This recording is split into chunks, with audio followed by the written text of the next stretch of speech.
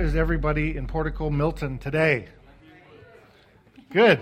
I heard lots of different responses. I hope they were all positive, because it kind of up here just sounded like, watermelon. Okay, I will mention to you, because I know that we just sort of finalized dates this week for the youth trip to Ireland. So if anybody is interested in that, it is the week starting, I think, Saturday, July the 23rd, running up into the first part of August. And so that's been finalized just so all of you are aware. It's great to be back in Portico Milton and to be able to be the substitute teacher today. Please don't throw things at me. That's what we used to do to our substitute teachers. But please, try to refrain. Pastor Rick has been called back to the main campus for disciplinary action. No, I'm kidding. He's actually speaking there today. So we like every once in a while to get him up in front of the home crowd so that he can talk to people who are from Milton, but who are driving all the way in there and who could probably come and be a part of this campus. So it's just great for him to have that exposure. So that's what's happening with him today. We are in the last day. This is the last day of our Tough Questions series. And I hope that you have been enjoying as much as I have the dialogue and the information that we've been delving into over these past number of weeks. And we've looked at all kinds of questions that are asked about the church and about Christians in general. And I know that it sparked some great discussion, both sort of individual conversations and dialogue and discussion in our growth groups. And so I trust that somehow you feel a little bit better prepared now to address some of these questions whenever they might arise. Things like, why should I trust the church? How come there's so many hypocrites in the church? And all those kinds of things that we've been talking about. Suffering and hell and why is God so angry? All these things that we've been discussing together. And our question for this morning, we have one last question we want to deal with today. But this question is not a question that skeptics are asking about Christianity and the church so much, but it's one that we need now to ask ourselves. And that is this question: where do we go from here? One person before the service thought that the topic today was hell. With the question being, where do we go from here? I hope that that's not the topic today, because that's not where we want to go from here. But we're talking about this question. So now what? Now that we have all of this information, now that we've got some answers to these questions, how do we sort of move forward from here? How do we answer questions and do the things that we want to do and impact the lives of skeptics and seekers alike with the truth of the gospel? So we're going to get you to take out your Bibles. We're turning to Acts chapter 17. If you don't have a Bible, I know that our ushers would be happy to help you with that. If you'd like to borrow a Bible for the morning, you can slip your hand up and one of our ushers will bring one to you. Just kind of keep it up. Nobody? Okay, it looks like we're good. And also take out your sermon notes now so that you can follow along and fill in the blanks. And we will give you those answers as we sort of walk through this together. If you're on a smart device, if you haven't downloaded our Portico app already, we give you permission to do that right now. And the sermon notes electronically are in the Portico app under this week. And so you can follow along in any one of those ways. And we try to help you as much as we can being able to do that. Turn to Acts chapter 17, and I'm going to just ask you to keep your Bibles open there. There's a story, and I'm not going to read the whole story. I've got too many other things to say, but we'll walk through the story together. And so if you have your Bibles open, you'll be able to refer back to what it is that we're covering. And the Apostle Paul here in Acts 17 has experienced some intimidation from a group of jealous and angry Jews in Thessalonica who then followed him to a place called Berea to stir up trouble there. And so in order for Paul to get away from all of that, a group of the believers have spirited Paul away to the Greek city of Athens, leaving his friends Timothy and Silas behind with the intention that Timothy and Silas are going to join him later. And so here's how one author describes the ancient city of Athens. He said, "No city of Greece or of the ancient world was so much distinguished for philosophy, learning, and the arts. The most celebrated warriors, poets, statesmen, and philosophers were either born or they flourished there. The most celebrated models of architecture and statuary were there, and for ages it held its preeminence in civilization, arts, and arms. How many of you have been to the city of Athens in Greece? Anybody been there? Nobody. I haven't been there yet either. I love to travel. My wife and I both love to travel, and we wish we could do it more. We're having a little trouble financing our travel addiction. But part of my love for travel has to do with visiting new cities. I love getting off the plane and getting on a train and going into the heart of, a couple years ago it was into the heart of Paris for the very first time, and just looking and thinking about all of the possibilities that are in front of us as we sort of explore. And you're trying to decide, what do I do first? There's so many things to do. Now, think about this. Today, we have the luxury of the internet and being able to Google what we want to know and what we need to see, right down to being able to pinpoint a specific address and see it actually from the sky, or, if you like, you can go to Street View. Isn't this amazing? I mean, we just went to Cuba in January, and before we even went to the resort, I had seen it from the sky. It was just this unbelievable thing. And so this is what we have today. Paul did not have this kind of information. He didn't have the luxury. He wasn't so prepared, and so he was simply dropped off in the city of Athens and left to explore while he waited for Timothy and Silas to join him. And so through Paul's exploration of the city of Athens, through this story today, we want to just look at and learn a simple strategy that will enable and empower us to help people find their way back to God. That's what we're all about as Christians, as believers, and as people who are part of Portico. Through our life and witness, wherever we find ourselves. How do we do this? And we're going to look at Paul's little adventure here in Athens to get some ideas as to how we can start. The first thing that we learn, if you're filling in the blanks here from Paul's Athens adventure, is that we need to recognize the pervasive influence of culture. We need to recognize the pervasive influence of culture. It says in verse 16, if you have your Bibles open there, that while Paul was waiting for them in Athens, he was greatly distressed to see that the city was full of idols.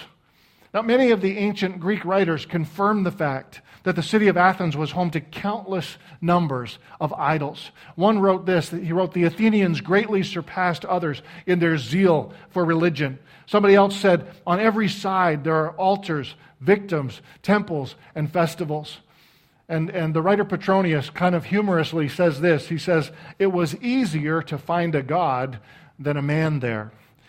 This was also Paul's experience, okay? He's wandering the streets of the city, and he found it to be quite literally full of idols. And this bothered him. It caused him agitation. It caused him great anxiety and distress. Why do you think that is? Why did he feel this way? Well, I think he felt this way because of his Christian worldview. As a believer in Jesus Christ, one who had been called by Jesus, called by Jesus himself, as a matter of fact. Jesus knocked him off his donkey on the way to Damascus, right, on the road to Damascus, and spoke directly to Paul and said, "This is what I want you to do." And so as Paul is having that experience, and he's being asked by Jesus to tell the Gentiles the good news of the gospel, Paul understood that the task in Athens would be this huge task, this immense task, because of the intense grip of idol worship that was so prevalent there. I'm sure that Paul was impressed by the architecture. When I go to some of these places, I wish, that I always felt as passionately as Paul did about, all these lost people around me. But sometimes we get so enamored with the architecture and with the, all the things that we're seeing, with the scenery and the different things, the art and so on, the culture. And Paul is feeling differently, though. As a Christian, that's not what he's focusing on. What upset him, what gripped his heart, what caused him this distress and anxiety was the pervasive influence of the idol worship culture that was so evident and that obviously reflected the condition of people's hearts. And of course, their need to know the story of Jesus. Now, I was thinking about this the last few weeks. And always we're sort of exposed to this, but the last few weeks we've been witness on our televisions to some major events that have that impact our culture in North America. And I'm just going to put a few pictures on the screen, kind of one at a time. We'll add a different one, but go ahead and just shout out what or who they are, and then we'll go on to the next one. Anybody recognize this photo? Sam Hunt and Carrie Underwood. What was the event? Grammys. Yeah, just last week, Monday, I think. Right? Okay, what's the next one? Who's that? Kobe Bryant, the All-Star game. This is his last year in the NBA. This is the last time he'll be an All-Star. It was a big deal, and it was also a big deal because it was in... Yeah, it was huge. Okay, what about the next one? Okay, Peyton Manning, the Denver Broncos. Woohoo! I was going for them. I always go for the underdog. I always do. I don't know why. What's the next one?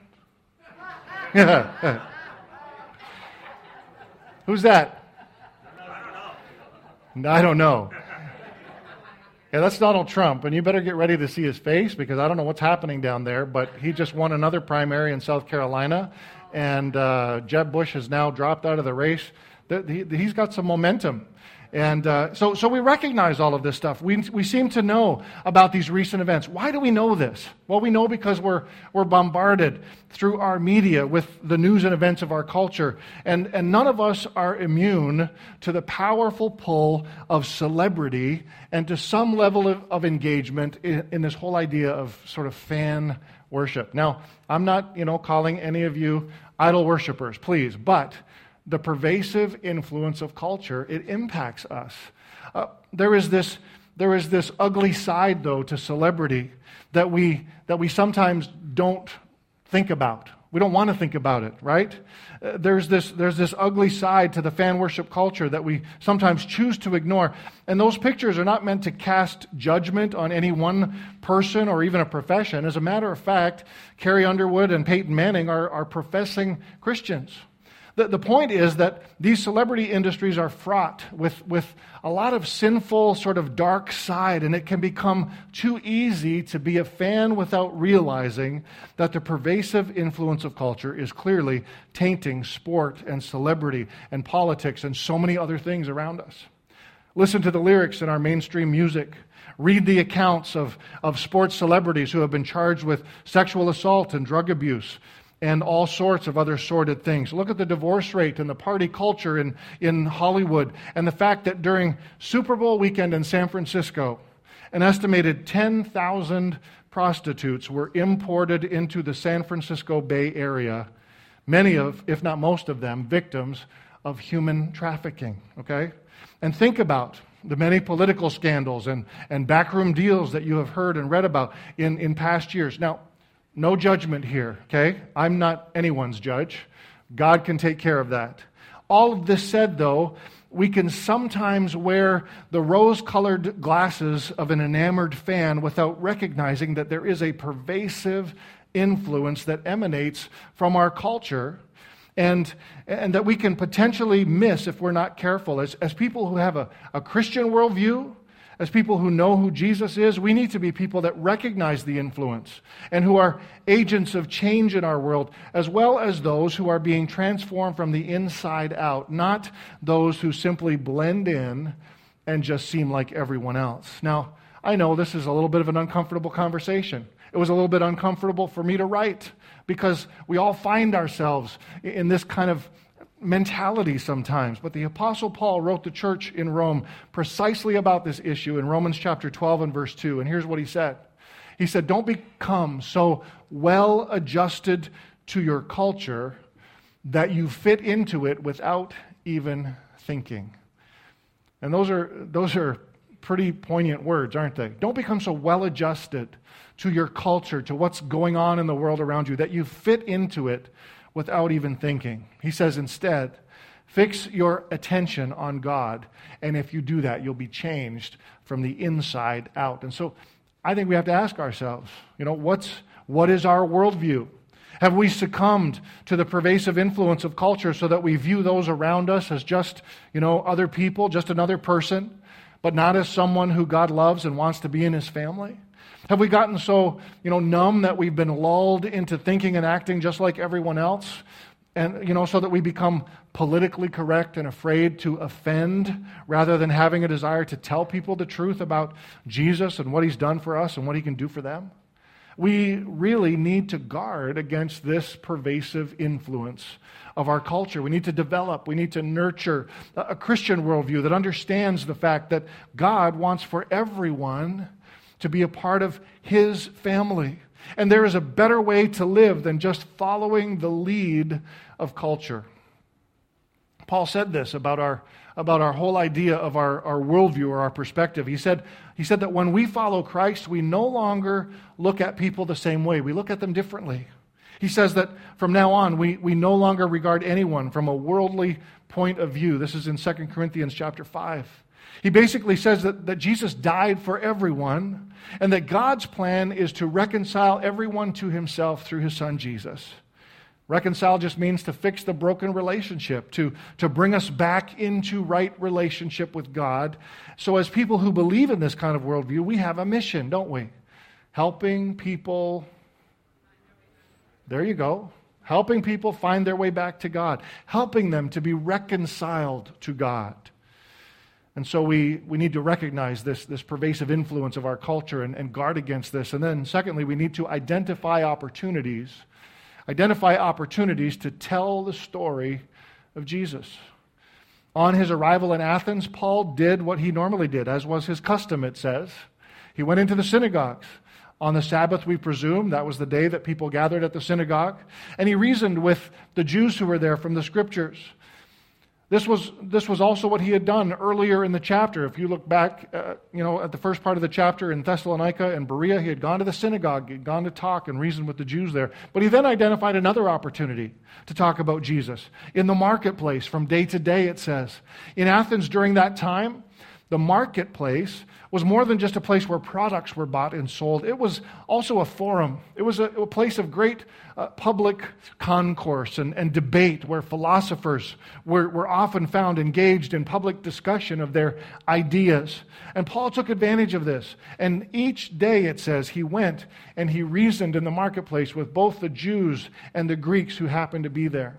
One day, while debating with a group of Epicurean and Stoic philosophers about the good news of Jesus and about His resurrection from the dead, they brought him then to a meeting of the Areopagus, and they asked him to explain this strange teaching to them.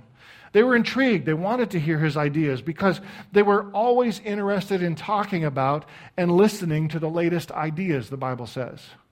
The Areopagus was located at a place called Mars Hill, pretty much in the center of the city, and it was the place where the celebrated supreme judges of Athens, they were famous for this, where they assembled. They were called the Areopagites, if that's important to you. It was considered by many to be the most celebrated tribunal in the world at that time, and its decisions were distinguished for their justice and their correctness, and essentially it was the highest court in the land. Having said that, it wouldn't seem like, Paul was on any kind of trial here. There was a polite request that was involved. They said, may we know what this new teaching is? And so he was just being given an opportunity to defend his position, his teaching about Jesus before the many who would have been assembled there. And so Paul saw his opportunity, and he went for it. In Acts 17, 22 and 23, if you have your Bibles open, it says, he then stood up in the meeting of the Areopagus and said, "People of Athens, I see that in every way you are very religious. For as I walked around and looked carefully at your objects of worship, I even found an altar with this inscription, 'To an unknown God.' So you are ignorant of the very thing you worship." And Paul used an object and a concept that was familiar to all of them, the altar to the unknown God, and he then began to leverage this as an opportunity to tell them about the one true God and about His Son, Jesus. We need to identify opportunities to tell the story of Jesus. The challenge to all of us who are believers in and followers of Jesus is to identify those same kinds of opportunities to tell the Jesus story. We have to learn how to share our faith and to weave the Jesus story in within the context of our own stories, because there are people all around us who need to hear the good news about Jesus. Jesus challenged the disciples. And I believe in these words, he also challenges us in John chapter 4 and verse 35, when he said, as you look around right now, wouldn't you say that in about 4 months it will be time to harvest? They were walking by some fields of grain. And the fields had turned that color that they turn, that sort of golden white color when they're ready to be harvested. Well, I'm telling you, he says, open your eyes and take a good look at what's right in front of you. These Samaritan fields are ripe. It's harvest time. And he wasn't talking about wheat. He was talking about people who were ready to hear and to receive the message of the truth of his gospel, his story. The time is not someday that people will need the message of Jesus. The time is now. And the opportunities, I believe, are right in front of us. Now, I know that it isn't always easy, and that's why we need to be proactive and to look for and identify opportunities. That's why we need to be, ready with an answer, with some of the information we've been talking about over these last number of weeks. But we need to, instead of doing what we often do and looking for excuses, we need to be ready to share and ready to take advantage of the opportunities that are in front of us. We think sometimes like this. We say things like, nobody's interested in what I have to say. Or we say, I don't want to offend them. They already have their own religion. I remember having this conversation with my daughter when she was really young, I think grade 6 or 7. She had a really good friend who was Muslim, and I made the mistake one day of saying, hey, have you ever invited, and I said her name, to youth group? And she said, oh, Dad, she said, I couldn't do that. She has her own religion. She goes to mosque, and I thought, okay, well, but it's just, it was a fun night. It was something that was going on. But we tend to be that way, don't we? We don't want to offend. And then, I had the honest conversation with myself. Well, how would I feel if she invited my daughter to mosque? Ooh, that one might be tough for me, right? But there's this tension always when we're thinking about sharing our faith, and sometimes we take the position that people are closed to any ideas about faith or God or Christianity, instead of trying to think about what are ways, what are opportunities where we can introduce Jesus into our conversations. So here's some recent Canadian statistics. Reginald Bibby, who's a Canadian researcher, says that across Canada, 62% of Canadians are receptive to a greater involvement in religious groups. That number jumps to 65% if you just look at the province of Ontario, okay? Now, further to that, there's a study of younger unchurched Canadians, and this study was done by Ed Stetzer, 2013. He's part of a group called Lifeway Research. And Ed Stetzer found when he researched people who don't go to church, younger people, so in this sort of 20 to 35, 40 demographic, okay? He asked them a lot of questions, and here's some of the statistics that he came up with. 89% said that if someone wanted to tell me what she or he believed about Christianity, I would be willing to listen. 89%. Here's a few other stats from that same survey. They're not on the screen, but if you want to jot them in your notes, here they are. 78% believe in God or some higher supreme being. 78%. 47% of unchurched younger Canadians believe in the God of the Bible. 51% said they would be willing to study the Bible together if a friend asked them to. So there's opportunities all around us. Younger, unchurched Canadians. I was thinking about that. That's much like the demographic right here in Milton. The larger demographic here in this community is young families. And all that we need to do is to recognize these opportunities and then do what we can to tell our story. Colossians 4 and verse 5, Paul says to the church, live wisely among those who are not believers and make the most of every opportunity. Now, most of you are thinking, okay, but it's not as easy as it sounds. I don't even know where to begin when it comes to, identifying opportunities to tell the story of Jesus. I get nervous. I don't know what to say. I don't know how to even broach the conversation. Well, that's okay, because you don't have to do it alone. You don't have to do it alone. Now, I'm going to show you a little bit of a video clip to sort of illustrate this fact that you don't have to do it alone. Let's watch the screen together.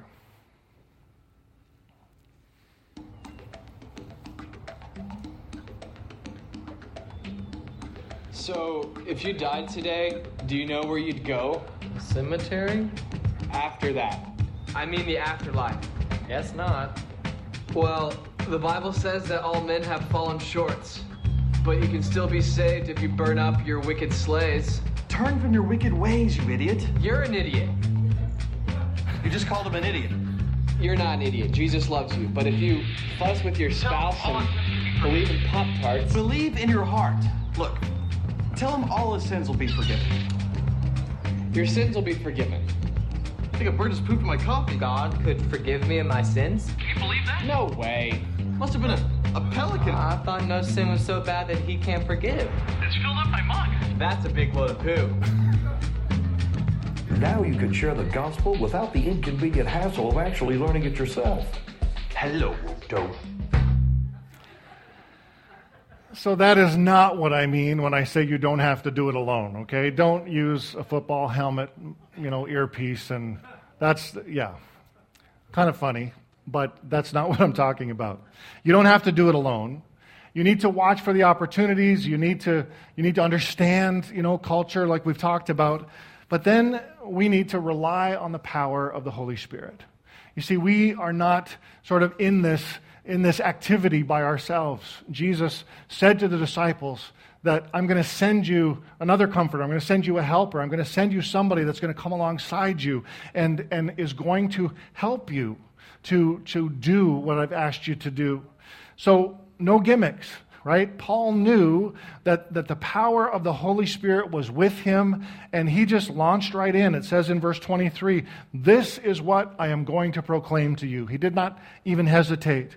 And then Paul began to explain who God was, this God that they didn't know. He told them that the God who made the earth and everything in it does not live in temples made by human hands. He explained that God created man and that he placed him on the earth so that man would seek God and that man would reach out for him, though he is not far from any of us, Paul said. And then he said that God appointed one man, Jesus Christ, who one day would judge the world with justice, and that he proved this by raising him from the dead. And Paul jumped on his opportunity. He used a conversation about something that they knew that was right in front of them to explain to them about God. He said, this unknown God that you have this altar here to, he's not unknown at all. He's close to you. He's near. And he wants to be a part of your life. He wants for you to be a part of his family.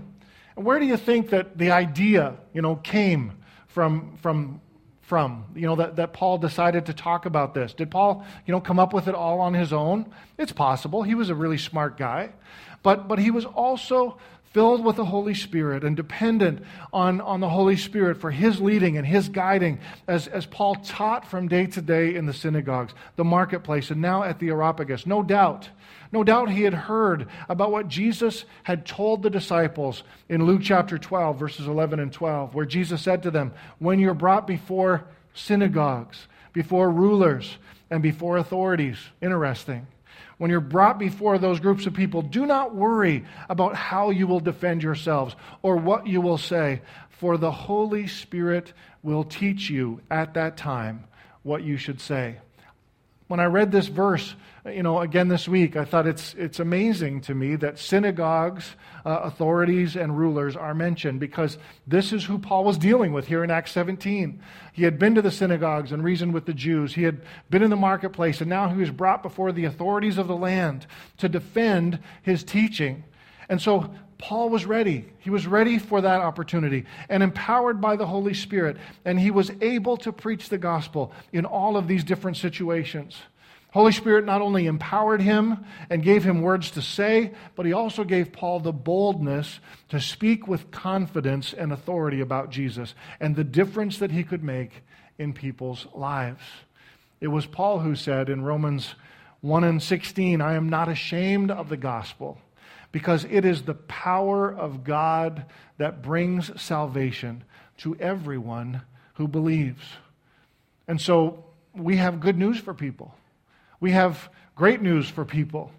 That's what the gospel is. It's the good news that God has brought salvation to mankind through His Son, Jesus Christ. And there is power in that message alone. It is the power of God that brings salvation, Paul said, to everyone who believes. And we want to help people find their way back to God. In order to do that, we've got to tell them about Jesus. But we need to do it relying on the power of the Holy Spirit, who helps us to know the right words to say. And it is the Holy Spirit then who draws people to Jesus. Jesus said, nobody comes to the Father unless the Spirit draws him. And I believe that the Spirit draws them oftentimes through you and through me as He is at work in our lives and as we rely on His power to help us to tell the story of Jesus. We have a part to play. And the Holy Spirit plays a huge role as well. Peter reminded us of our part in 1 Peter 3:15. This one's not on the screen, but I think it's in your notes, where it says, always be prepared to give an answer to everyone who asks you to give the reason for the hope that you have. But do this with gentleness and respect. Always be prepared. We've been trying over the last number of weeks to prepare ourselves to know some of the answers to the questions that people outside the church are asking so that we have something to say.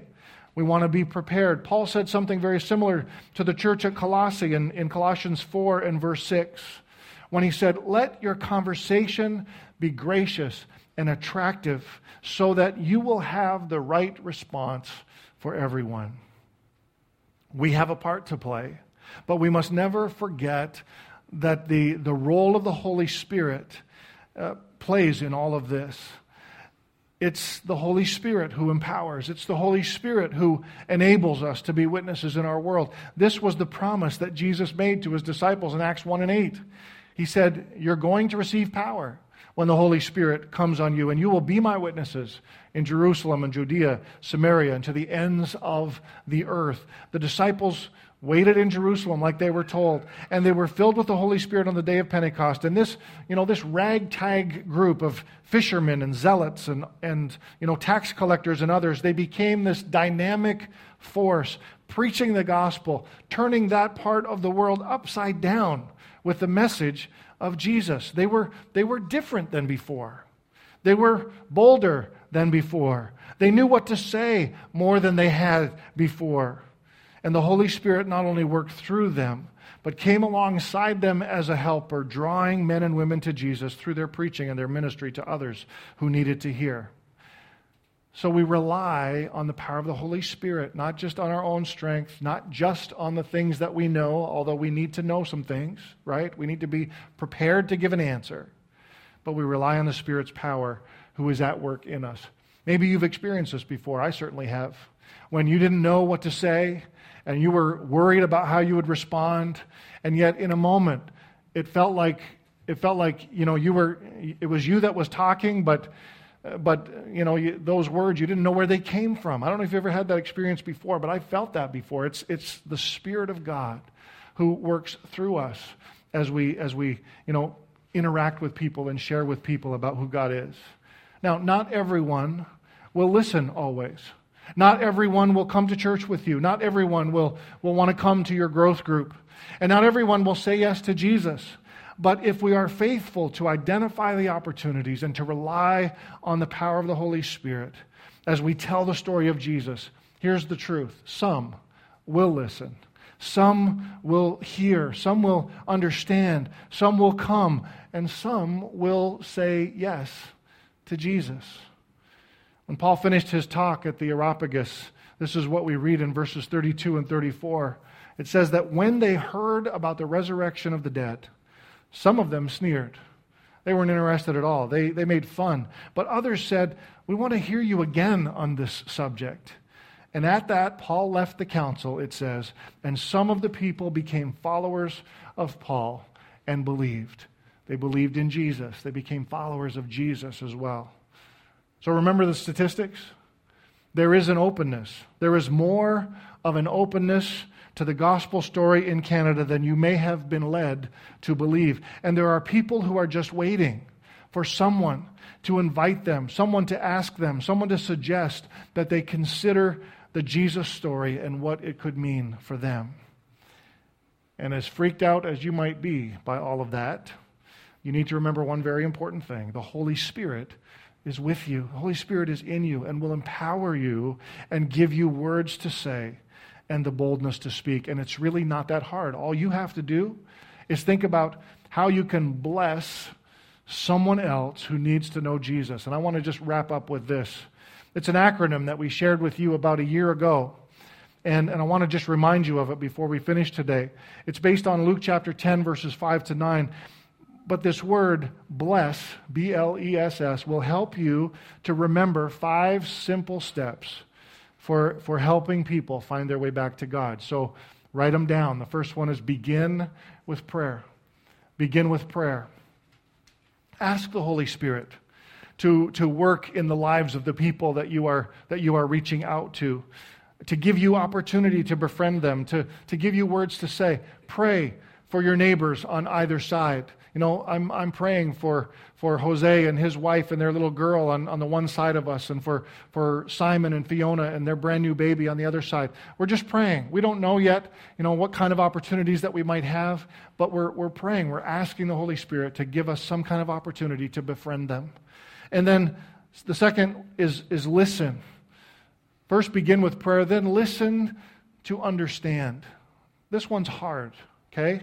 Don't sort of the first time you meet them spew your gospel, presentation, or give them Romans Road, or, ask them, where they're going to go when they die, because they might answer the cemetery. I don't know.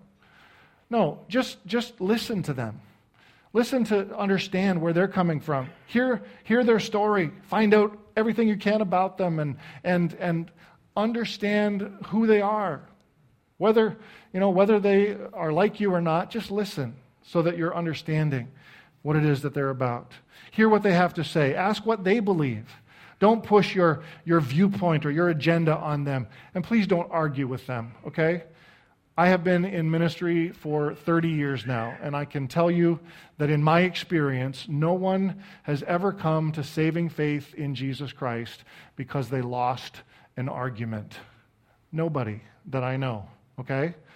So don't argue with them. Just hear what they have to say. And then the third thing is the letter E, eat together. You say, well, what's that going to do? You're going to get to know them a lot better when you share together over coffee and a muffin, or when you invite them into your home for a meal. I don't know, how you feel about hospitality and all those kind of things. It's some people's gift, absolutely. But the rest of us, we have to stretch ourselves. But we need to eat together with people who don't know Jesus. We need to spend time with them that way, because when you break bread together over a meal, there's something that happens that doesn't happen in a normal conversation. I can't explain it to you, but I know that it's true. I know that it's real. And so we need to eat together, spend time with them over coffee or a meal, get to know them, let them get to know you.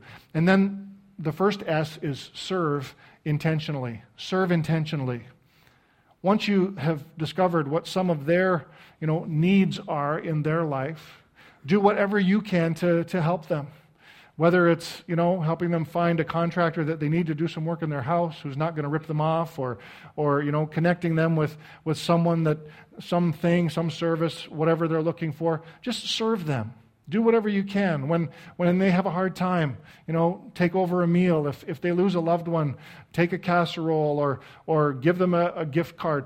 Just serve them with no agenda other than the fact that they're your friends and you love them. And the last one is share your story. Share your story. You see, once you get to know them, once you begin to fellowship with them, once you begin to serve them, they're going to understand that you love them. And you're going to have the opportunity to share your own story and to be able to tell them that the Jesus part of your story is what makes all of the difference in your life. It's not about some kind of recruiting or a notch in your spiritual Jesus belt, okay? We're not out just trying to sort of knock people off one by one. That's not what we're about as a community of faith. At least it shouldn't be.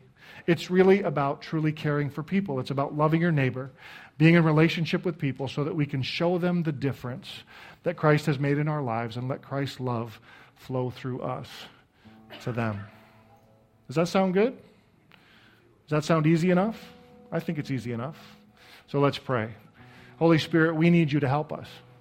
We thank you that we have this amazing, amazing gift in our lives of your grace. We thank you, God, that we know what it means to be forgiven of our sins. We know what it means, God, to feel that you are a part of our lives and that you're resident in us, that your Spirit is at work in us.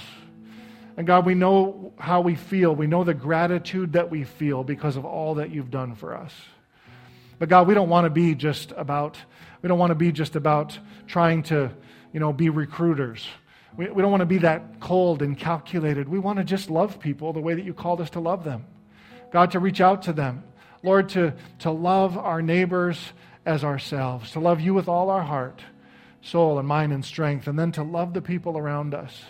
And God, we know that we can do that by praying for them, by listening to them, to really hear what it is they have to say, and God, by serving them and fellowshipping together, so that, Lord, at some point we might have the wonderful opportunity of being able to share our own personal story with them and to be able to tell them what a difference that you have made in our lives today. So, God, we pray. We ask for your grace. We ask that you would help us, that you would strengthen us, that you would, God, empower us by your Holy Spirit, Lord, just to love people into the kingdom of God. Lord, we thank you. We thank you that your Spirit brings back to our minds so many of these things that we've talked about together. And Lord, we just want to be able to be ready to identify the opportunities, the people, God, that you love and are reaching out to through us, so that, God, we might be able to share your love with them. And so, Father, we ask you, help us. Lord, even if maybe there's someone here today who's with a friend who's talking to them about you, that, God, that we would just all understand together how much you love us, how much you want us to be reconciled to you, to be back as a part of your family, to have that relationship with you repaired, so that, God, we can truly be your kids. And so we give this all to you today. We pray, God, that you would strengthen and help us, that, Lord, you would empower us as we have just learned together. Have your hand upon each and every one, we pray. In the power of your Spirit, we ask these things. And in Jesus' name, we pray. Amen.